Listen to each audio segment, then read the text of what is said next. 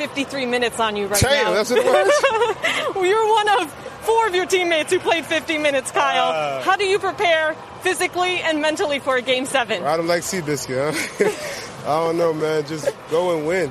Don't matter how you get it done, no matter who has to do it. Coach believes in us and what we do. We believe in him and what he believes in, what he wants us to do, and we got the Game 7. Well, like Seabiscuit, you got to win tonight. Go get some rest, Thank Kyle. you. Appreciate it. Back to you, Mike. Game 5 of Boston Celtics versus Toronto Raptors, and this was another blowout. This Celtics team has blown out the Raptors by over 15 points 4 times this season. Frankly, I've had enough. This is pathetic. This Toronto team seems only to lose in one way. They don't lose close games, so in some ways you can look at it as a positive. As long as the Raptors keep the game close, they've actually got a very good chance of winning. But this simply can't happen. Days like this where it seems as if not a single player turns up. What did Coach Nurse say again? He talked about a lack of effort and energy. Again, I've had enough of that excuse. We've heard that excuse from him. Earlier on in this series, he said they didn't turn up. But if you're not going to turn up in a series tied 2-2, when are you going to turn up?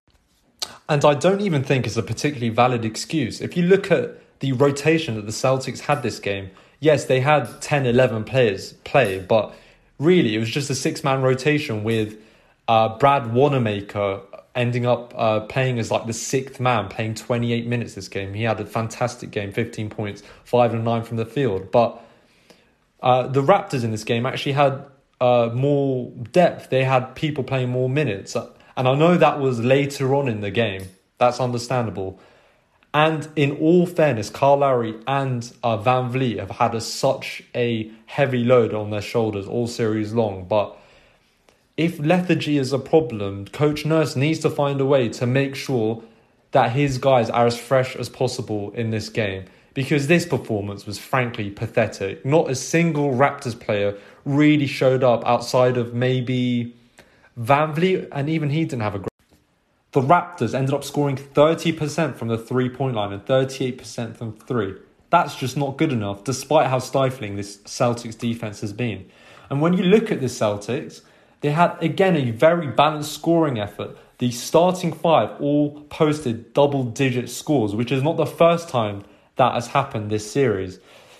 If you look at, for example, their highest scorer this game, it was Jaylen Brown.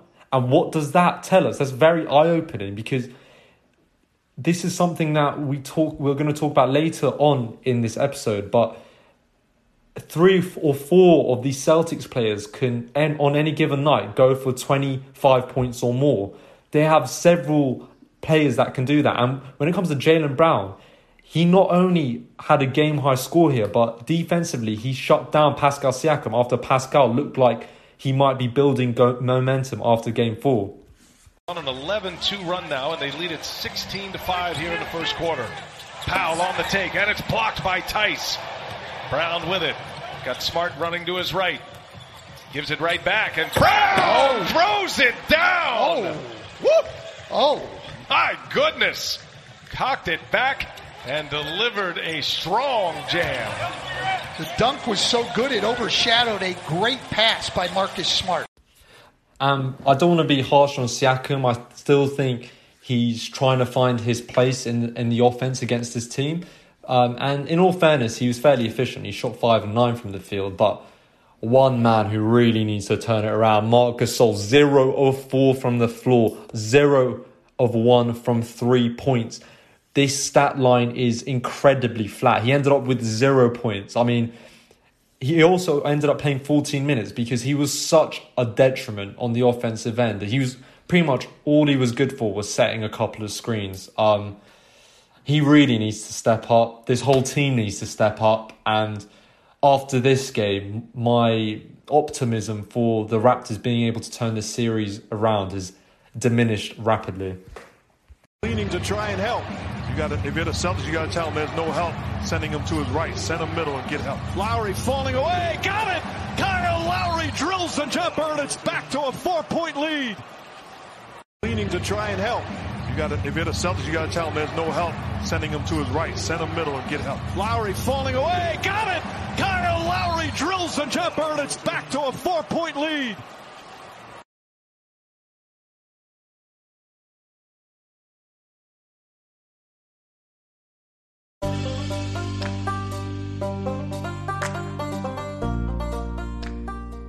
After being blown out in Game 5, it seemed an inevitability that the Celtics would ensure that this is the last time this group of Raptors play together in a crucial elimination Game 6. The first quarter almost exemplified the series so far. On one end you had Marcus Smart raining down threes. He was 3 of 3 from behind the arc in the first 3 minutes.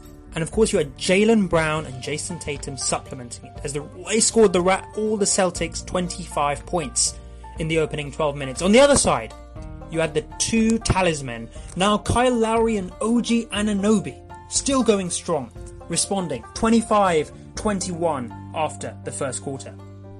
And for what seemed like the first time in 7 quarters of basketball, the Raptors did not lose one of their 12-minute segments to the Celtics.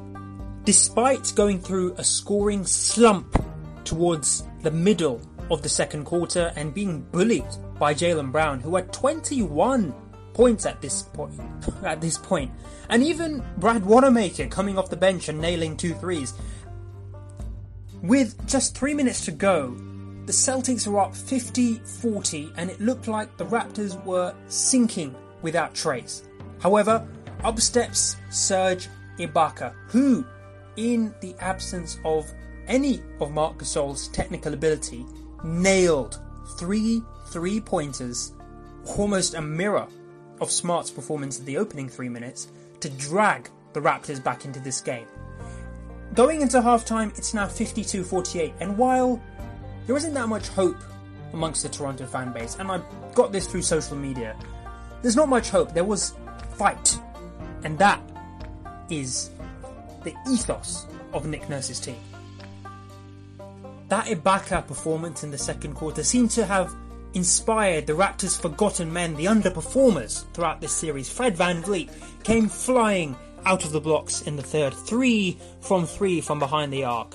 It's 12 points in total, and Marc Gasol hitting his first 3 of the entire series, and a couple of minutes later nailing another. And suddenly the Raptors were not only back in this game, they were ahead, and that's something they hadn't experienced since Game 4. Now the fourth was a controversial one in many ways. You had Jason Tatum allegedly passing to Nick Nurse, who had his toes on the baseline, even though he wasn't wearing a Celtics jersey and looked more like a ref than anyone else. A crucial turnover given away by Jason Tatum on a possession where the Celtics could have put themselves up big. Siakam struggling once again. He went 1 from 5 in the fourth quarter, but his defense was excellent on the other end, and that's one of the main reasons why he was kept in and why Nick Nurse switched to small ball. Gasol and Ibaka would not see the floor again after the opening 4 minutes of this quarter. Instead, it was OG Anunoby playing at the 5. And the rest of the quarter proved to be a real grinder between the two best defensive sides in the Eastern Conference. It was the lowest scoring quarter. The Raptors hit 17 and Boston scored 21.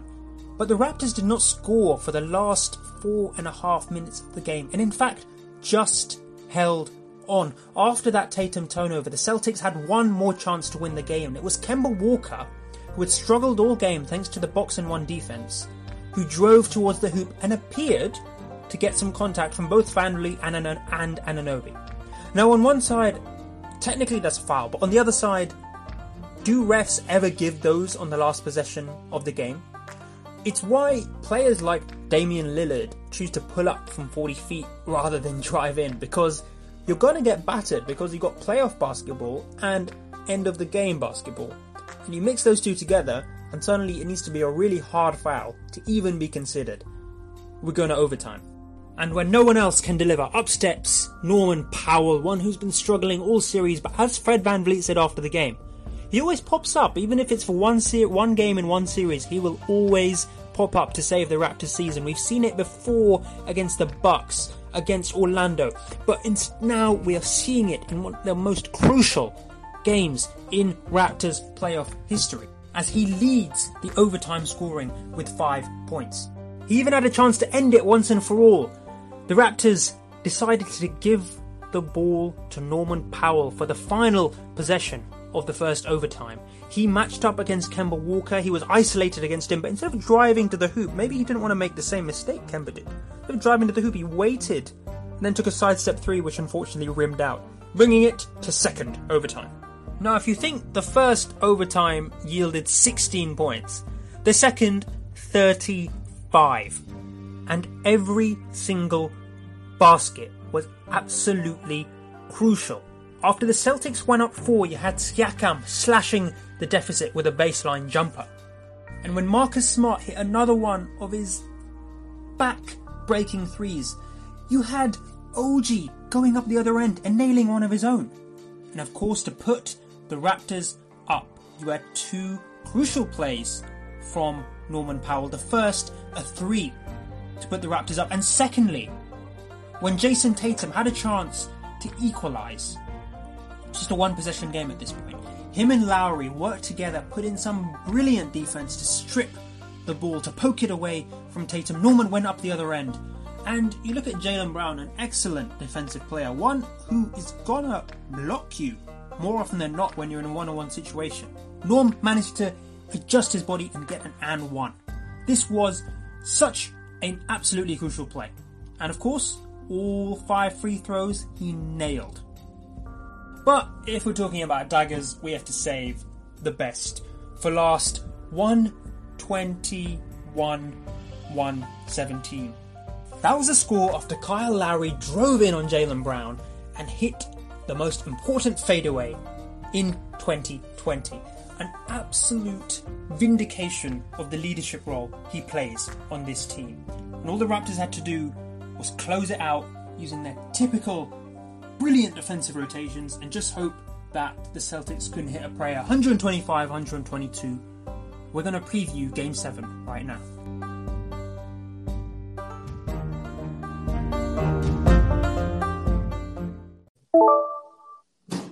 Series has had truly everything from blowouts to wire performances to buzzer beaters to double overtime.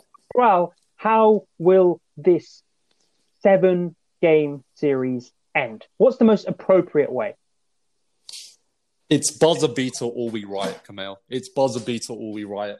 I hope this series mirrors the Raptors series of last year. Again, this was in the second round against 76ers, of course. Kawhi's memorable, unforgettable shot. That's the only way the series can go out, Kamel. It's been so back and forth. We've been on the edge of our seats the whole time. It might be slightly uncomfortable from a Raptors perspective to have to wait till the last 10 seconds, but I think it would be the most poetic ending. The difference last year, of course, is that the Raptors had a closer like Kawhi to, the kind of guy who would be able to make that shot. Now, okay, we've seen OG do it in Game 3. But if I was to ask you which players on each side are most likely, excluding OG, to make a buzzer beater, who are you looking to as the closers on either side? Not only, and of course, this is based on this series, because of course we might have said for the Raptors someone like Siakam or even Van Vliet, but watching this series, you wouldn't necessarily go to them. So, what are you saying in terms of each team's closer and potential buzzer beating star? This is an excellent question, Kamal, and I think it really depends on how this potential end of game situation goes. Of course, this is a lot of hypotheticals we're throwing out here. We're suggesting that yes, it is going to be a 1-possession game in the closing moments. But if it's an out of bounds possession, Kamal, I think both teams are confident enough in their starting 5 that they can really give the ball to whoever's open. If they run or draw up a play whereby, for example, like some Norman Powell is wide open from 3, I think both teams are very comfortable with the amount of, shot creating ability all their players have on the floor, that from an out of bounds play, I think we could see anyone really get the ball. If it was 10 seconds left and you haven't got any timeouts and somebody's bringing the ball down the court. For the Celtics, I think that has to be Jason Tatum. There's no other way around it. For the Raptors, that is a quandary. I've no idea. Personally, I would actually like to see Kyle Lowry potentially be the closer if the situation arises. However, again, this is a lot of hypotheticals. But the reason I'd like to see Kyle Lowry, I think he's capable of making that tough kind of shot over, say, one or two players. And if he does get double-teamed, he's a player that is smart enough to then find the right pass to the open player to then knock down the shot. So I'd like to see Kyle Lowry take that possession for the Raptors.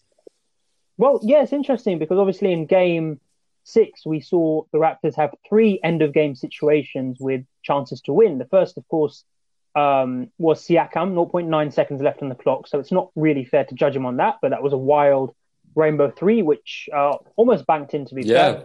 Second was Norman Powell in the first overtime. With 20 seconds left, the Raptors cleared out for him, let him ISO Kemba, and he almost settled for a sort of side step 3, which is quite strange, but of course, if it came off, no one would be complaining. Now, at the end, of course, you then had Kyle Lowry going down for the penultimate possession.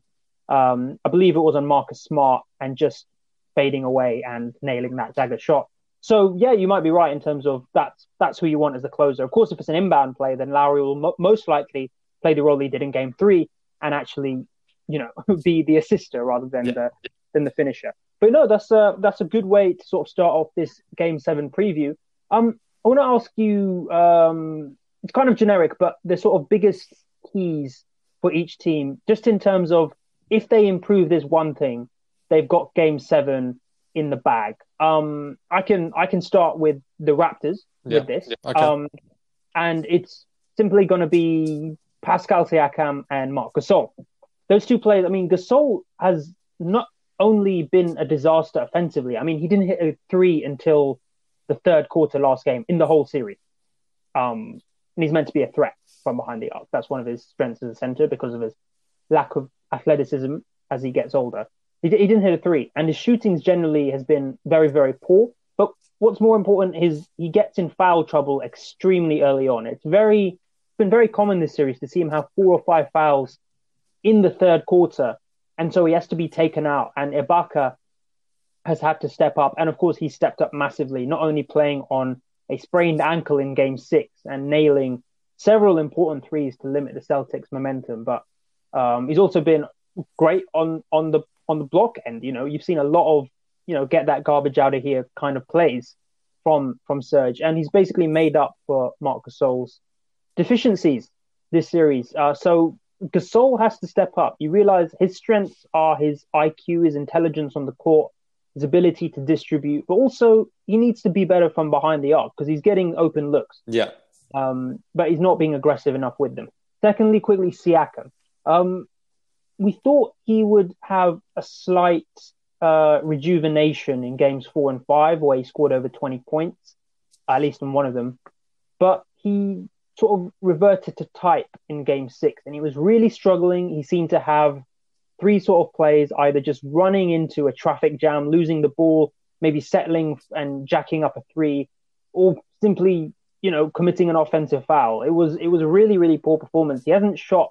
He's shooting under 33% a lot of these games. And if he doesn't step it up, he's doing fine on the defensive end, and that's the reason why he was the Raptors' highest, played the most minutes for the Raptors in Game 6. Mm-hmm. But on the offensive end, he needs to learn to, if he's not shooting well, he needs to learn to be the facilitator to those who are, I think.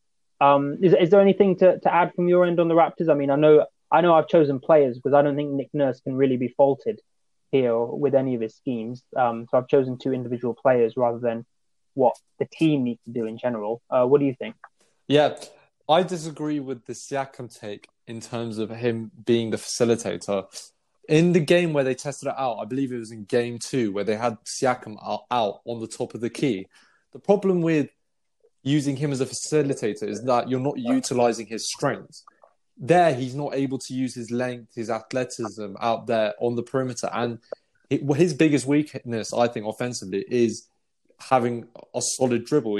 By no means does he have a poor dribble, but again, somebody with limbs the length or the size that he has, often if you get a hand in there, it can really trouble him. And a lot of the charges he had at the rim, Kamel, were actually off balance. So to act really as an elite facilitator in the NBA these days, you need to be able to beat the first man out on the perimeter. And I just don't trust him to be able to do that. So I wouldn't have him playing that facilitator role. I've been saying I love Kyle Lowry when he's playing that role because, again, you're utilising the team's strengths to the fullest, I believe, with Kyle Lowry acting as the facilitator.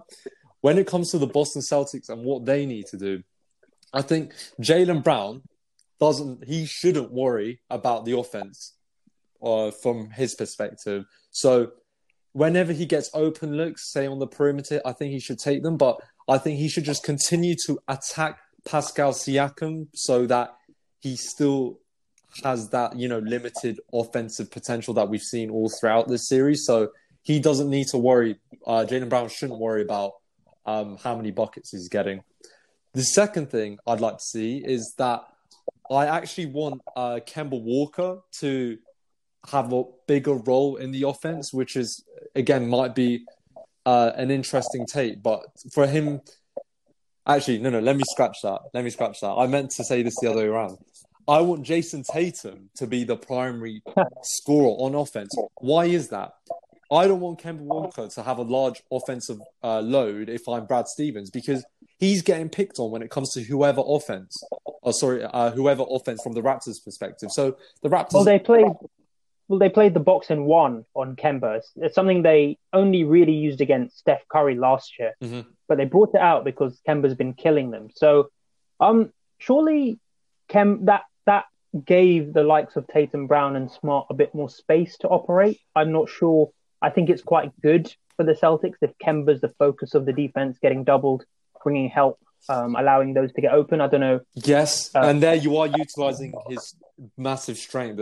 Again, he's one of the best scoring point guards in the league. But for them, I think on the defensive end, when they were crushing and choking the Raptors, that's when the Raptors looked hopeless and out of ideas. And how are you going to get back to that kind of defense? As if Kemba, who was getting picked on in a lot of these pick and roll situations, for him to have as much energy as possible and for the offensive load to be placed upon Jason Tatum, because we know Jason Tatum, even if he's slightly low on energy, he's still going to be very much an above average defender on the perimeter. So the Celtics' best chance of winning is, again, playing this suffocating, crushing defense that they played, where at times the Raptors look hopeless, out of ideas. And for that to happen, I think Kemba Walker, like I said, he needs to, in a sense, reserve his energy so that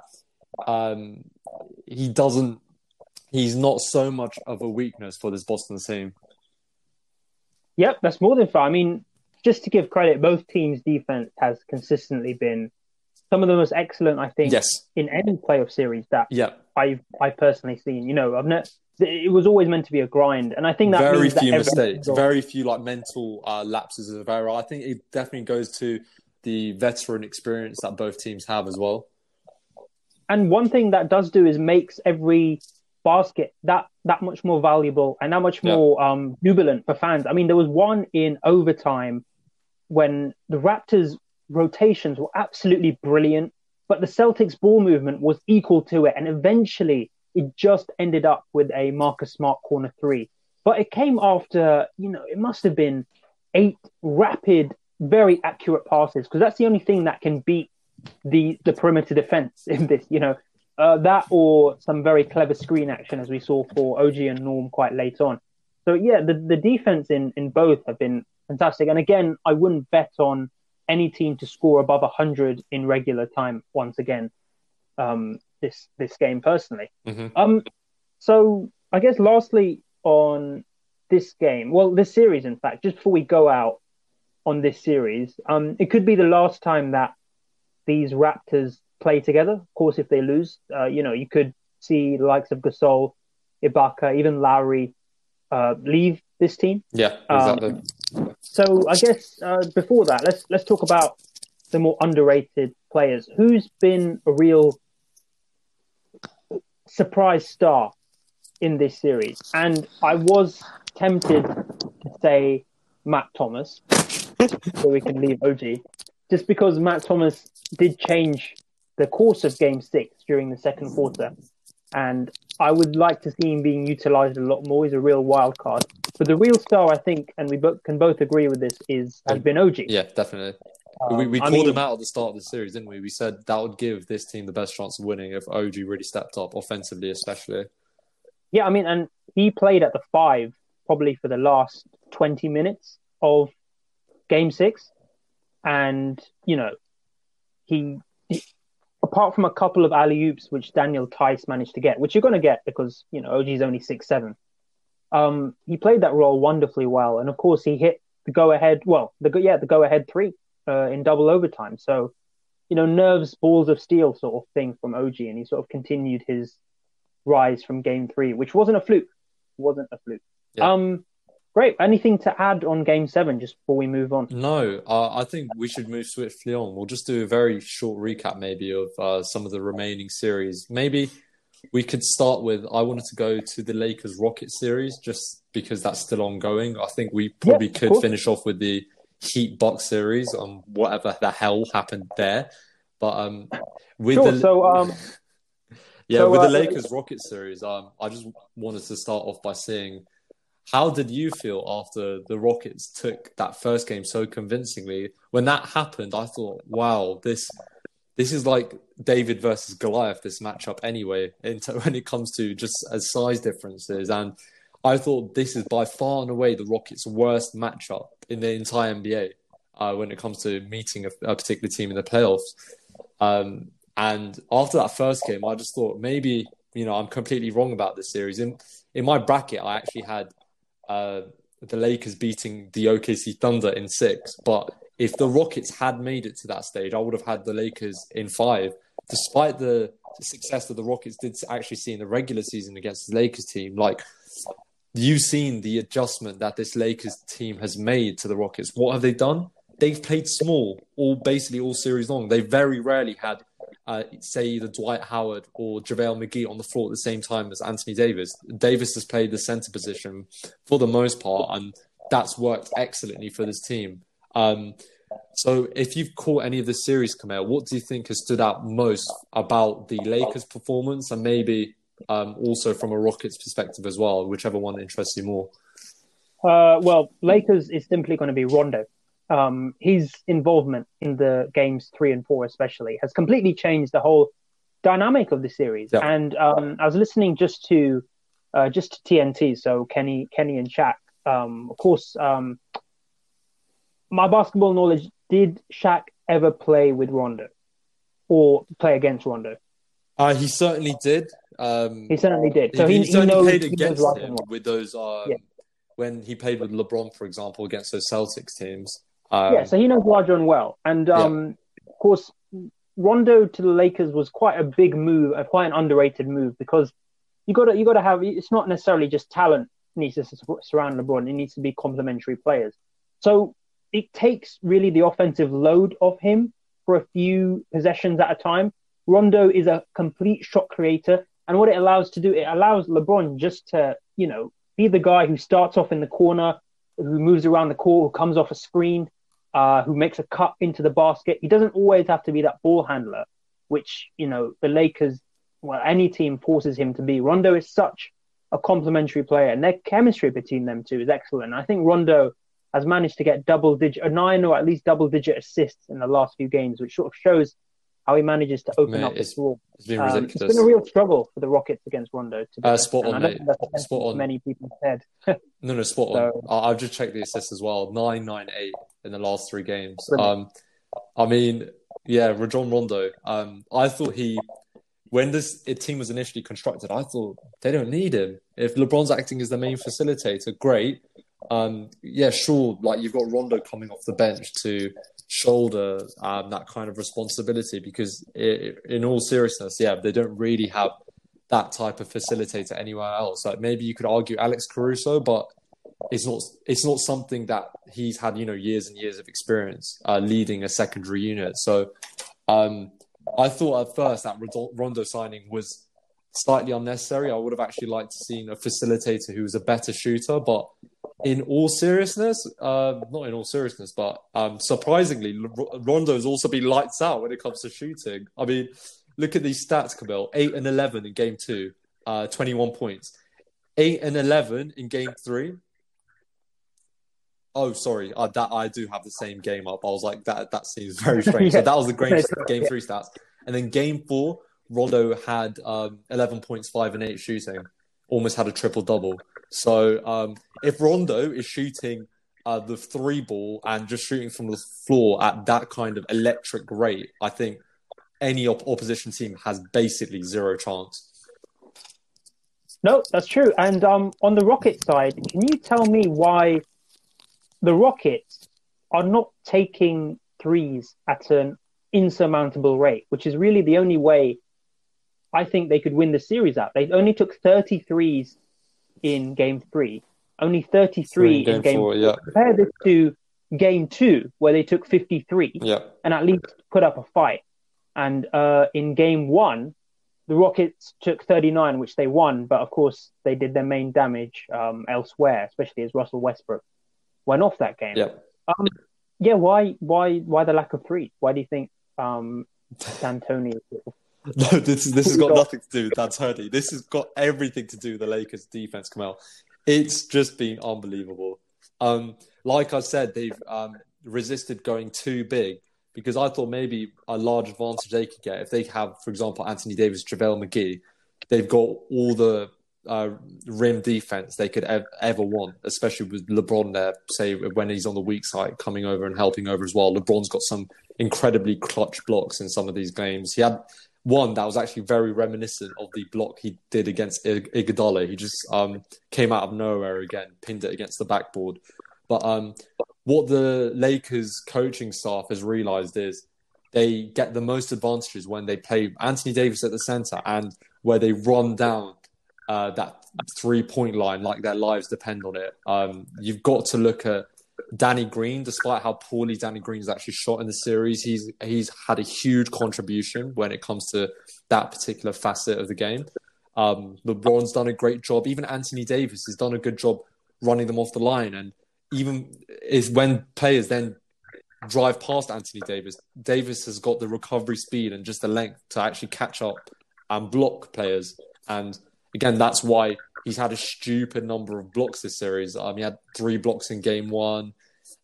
In game 4, he had 2 blocks. So, they've just done an outstanding job. And I think anyone's actually watched these games would say there have been times where the Rockets' offense has been completely nullified.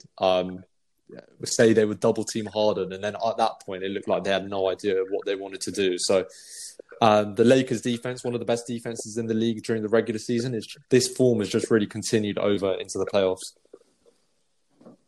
Yep.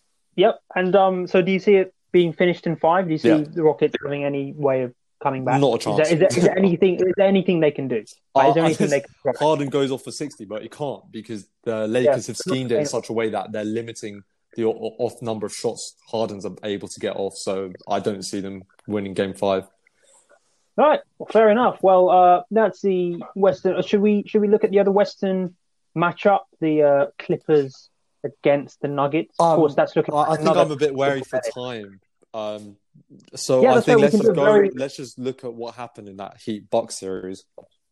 Well, we'll do a very sort of quick roundup. So the Clippers Nuggets essentially is just Kawhi delivering and LA proving too strong for a Nuggets team that cannot rely on its depth.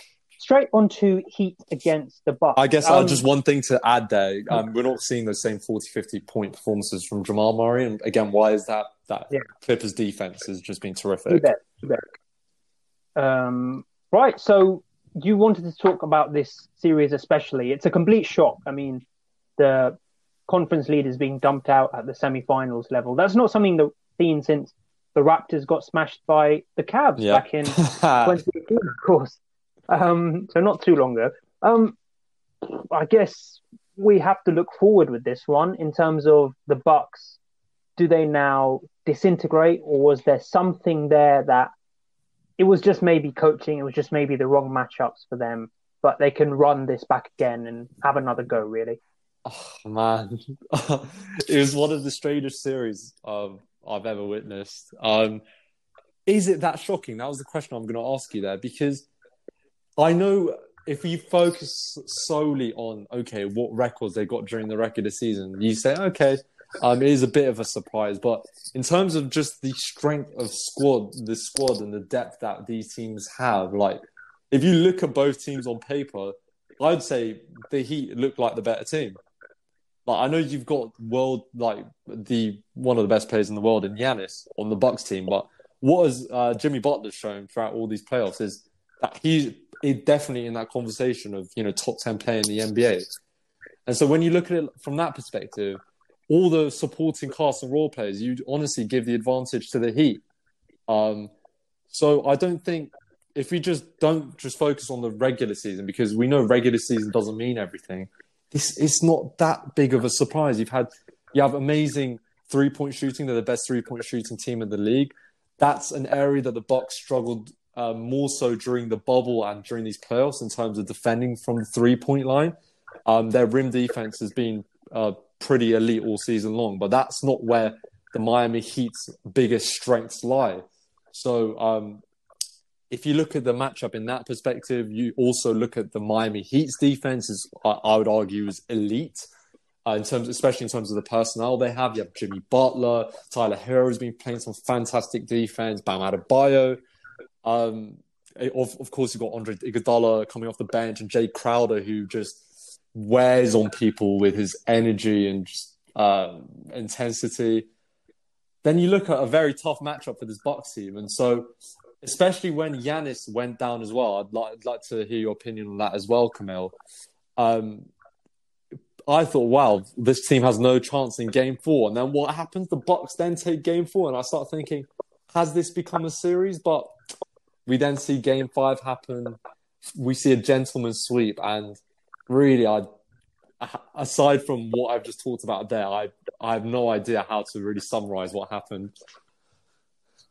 Yeah, no, I mean, it was really weird. I mean, I found myself cheering for the Bucks in Game 4 just because it showed a lot of grit to come back, and Chris Middleton especially. Sort of, DeRozan, CJ McCollum type. He's always very second fiddle, but it was very, very nice to see him stepping up.